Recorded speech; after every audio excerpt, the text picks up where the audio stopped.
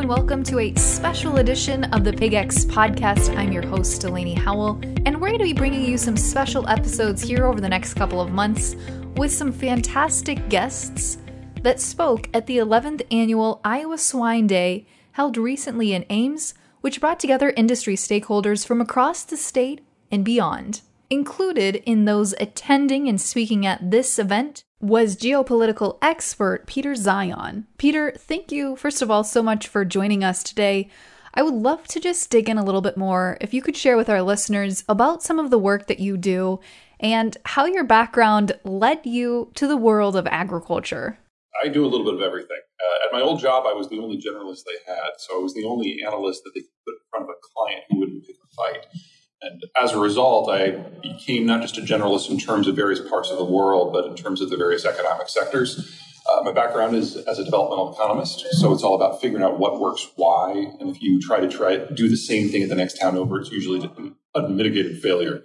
So agriculture is my single largest sector, but it is less than 1/5 of what I do. And there's been a significant expansion of late in interest in things like manufacturing and finance and industrial commodities that didn't exist 2-3 years ago, because we really are at the end of the globalized system now. And figuring out where the weak points are and what can be salvaged is kind of the order of the day. As you discussed at the Iowa Swine Day, and as we are all aware, Russia and Ukraine are obviously having very major impacts on our industry and the world as a whole. What do you see those impacts looking like from your perspective? For agriculture in general, and really focusing on swine specifically, there's two big takeaways from the Ukraine war. The first is that the Russians have realized they're not going to be invited in as saviors. And so they are deliberately targeting any civilian infrastructure that they can, with an emphasis on agricultural infrastructure. And this means that Ukraine, either this year or next year, is going to go from the world's 4th or 5th largest exporter to an importer. And it will never return to the ranks of the countries that are producing grain in volume. This is the world's 3rd or 4th, based on the year, largest exporter of corn. And as you all know, corn and soy are the two things you need if you are going to make a hog farm work. You can't just forage for that. These are not beef cattle. Second, Russia is the world's largest exporter of fertilizers and the world's largest exporter of the components that people use to make their own fertilizers. So we're already experiencing a global fertilizer shortage. Now, this would be bad for any agriculture anywhere, but if you look at the other major producer of the inputs that hog farmers the world overuse, corn and soy, you're looking at Brazil. And Brazil's soil sucks. It's not like the Midwest. It's not prairie soil. It's tropical. It has no nutrient profile at all. The Brazilians import roughly 80-90% of their fertilizer from the Russians. So we're looking at an end to Brazil's role as a major producer of soy and corn. Folks, that's it. That's global pork. There is no Chinese pork without Brazilian and stuff. There is no German or Spanish stuff without Ukrainian inputs. So we're down, of the top 5 producers of pork in the world, the United States is the only one where this is all domestic. Now, there are challenges between here and there. It's not like these countries are just going to stop producing on a dime, but it's going to be disturbingly fast. The only big negative that I think the sector is going to be facing over the midterm is the evisceration of China as a customer. That's just going to go to zero, and that's unavoidable. But if you can survive that, all of your competitors are going to. That's certainly a lot to unpack, but to start off here, Peter, you mentioned that Ukraine will never be able to return to the level of production that they were at here before this invasion and conflict. What are some of the major factors contributing to their inability to get back to where they were before the war? The Russians are systematically targeting anything that allows modern life to happen, with agriculture getting some extra shells. So 1/3 of the population is already either a refugee or internally displaced. And if you look at the infrastructure that used to exist in the areas that are now occupied, it's just gone. Also, Odessa, which is the primary export point for everything, is under blockade and will remain under blockade unless and until the Russians are defeated. And it is not clear to me that that is possible. This is not Iowa. Iowa has a rail and a river network to bring things out through a very secure port in New Orleans. Everything in Ukraine has to go by water to Odessa. And since Odessa is functionally closed down, and because the Russians have already crossed the Dnieper, there's no traffic on that river. There's no way to get stuff out. The only way Ukraine returns is if Russia dies. And while that might happen in 20 years, that's not going to happen this year. And this is certainly a lot of heavy information and facts here, Peter, but I believe that there is a positive side to all of this, which is the US is going to have the opportunity, as you said, to fill the demand gap that is being left in the world for pork specifically. But the bigger question is, how do we actually go about doing that? There are very few agricultural systems out there that in an equilibrium system can maintain the input flows that are necessary to produce. And that's true for wheat as it is for pork.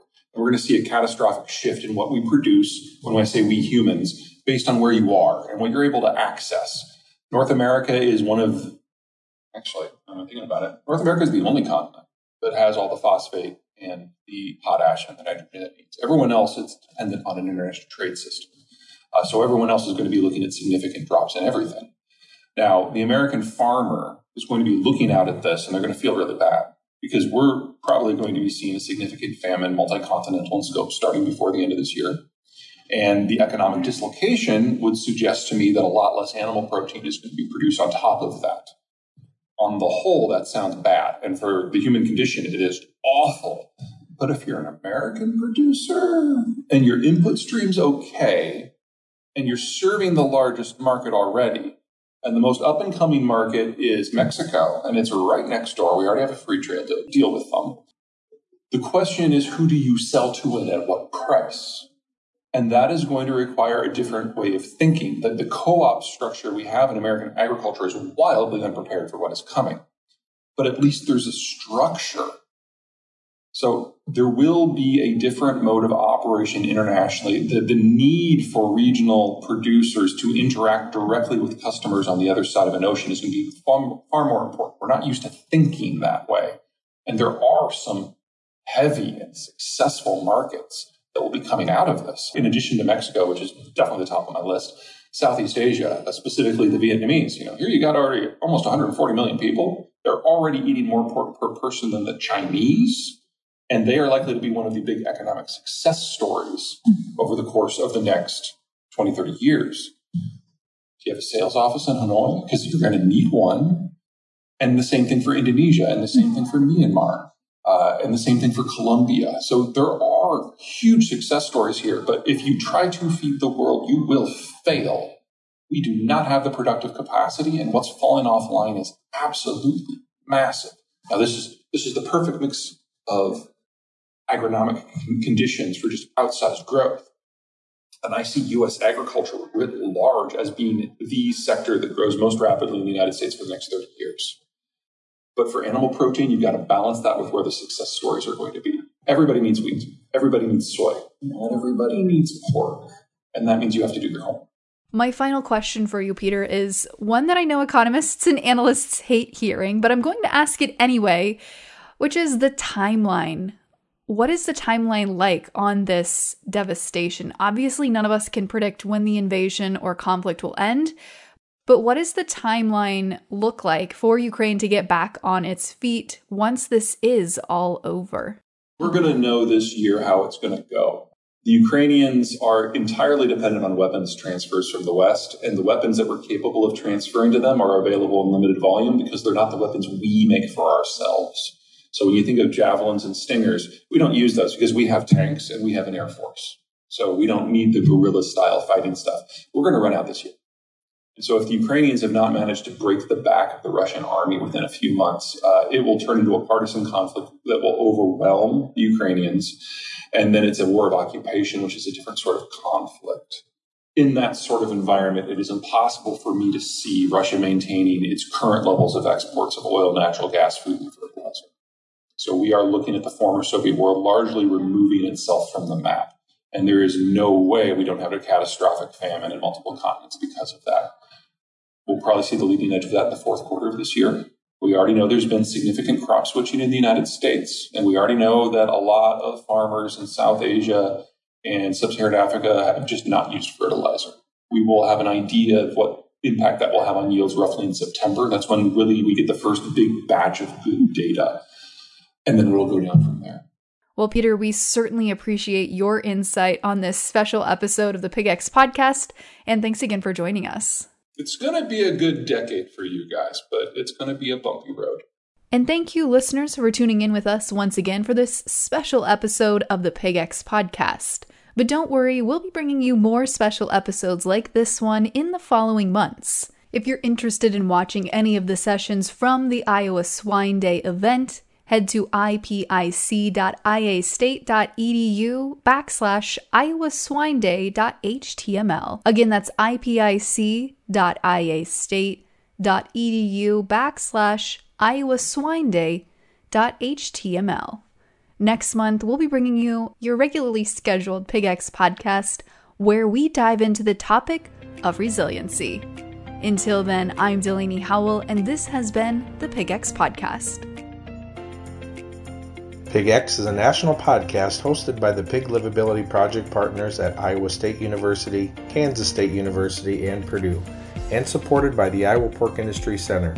For more information on the project, head to www.piglivability.org, or to inquire directly with questions regarding the project, email ipic@iastate.edu.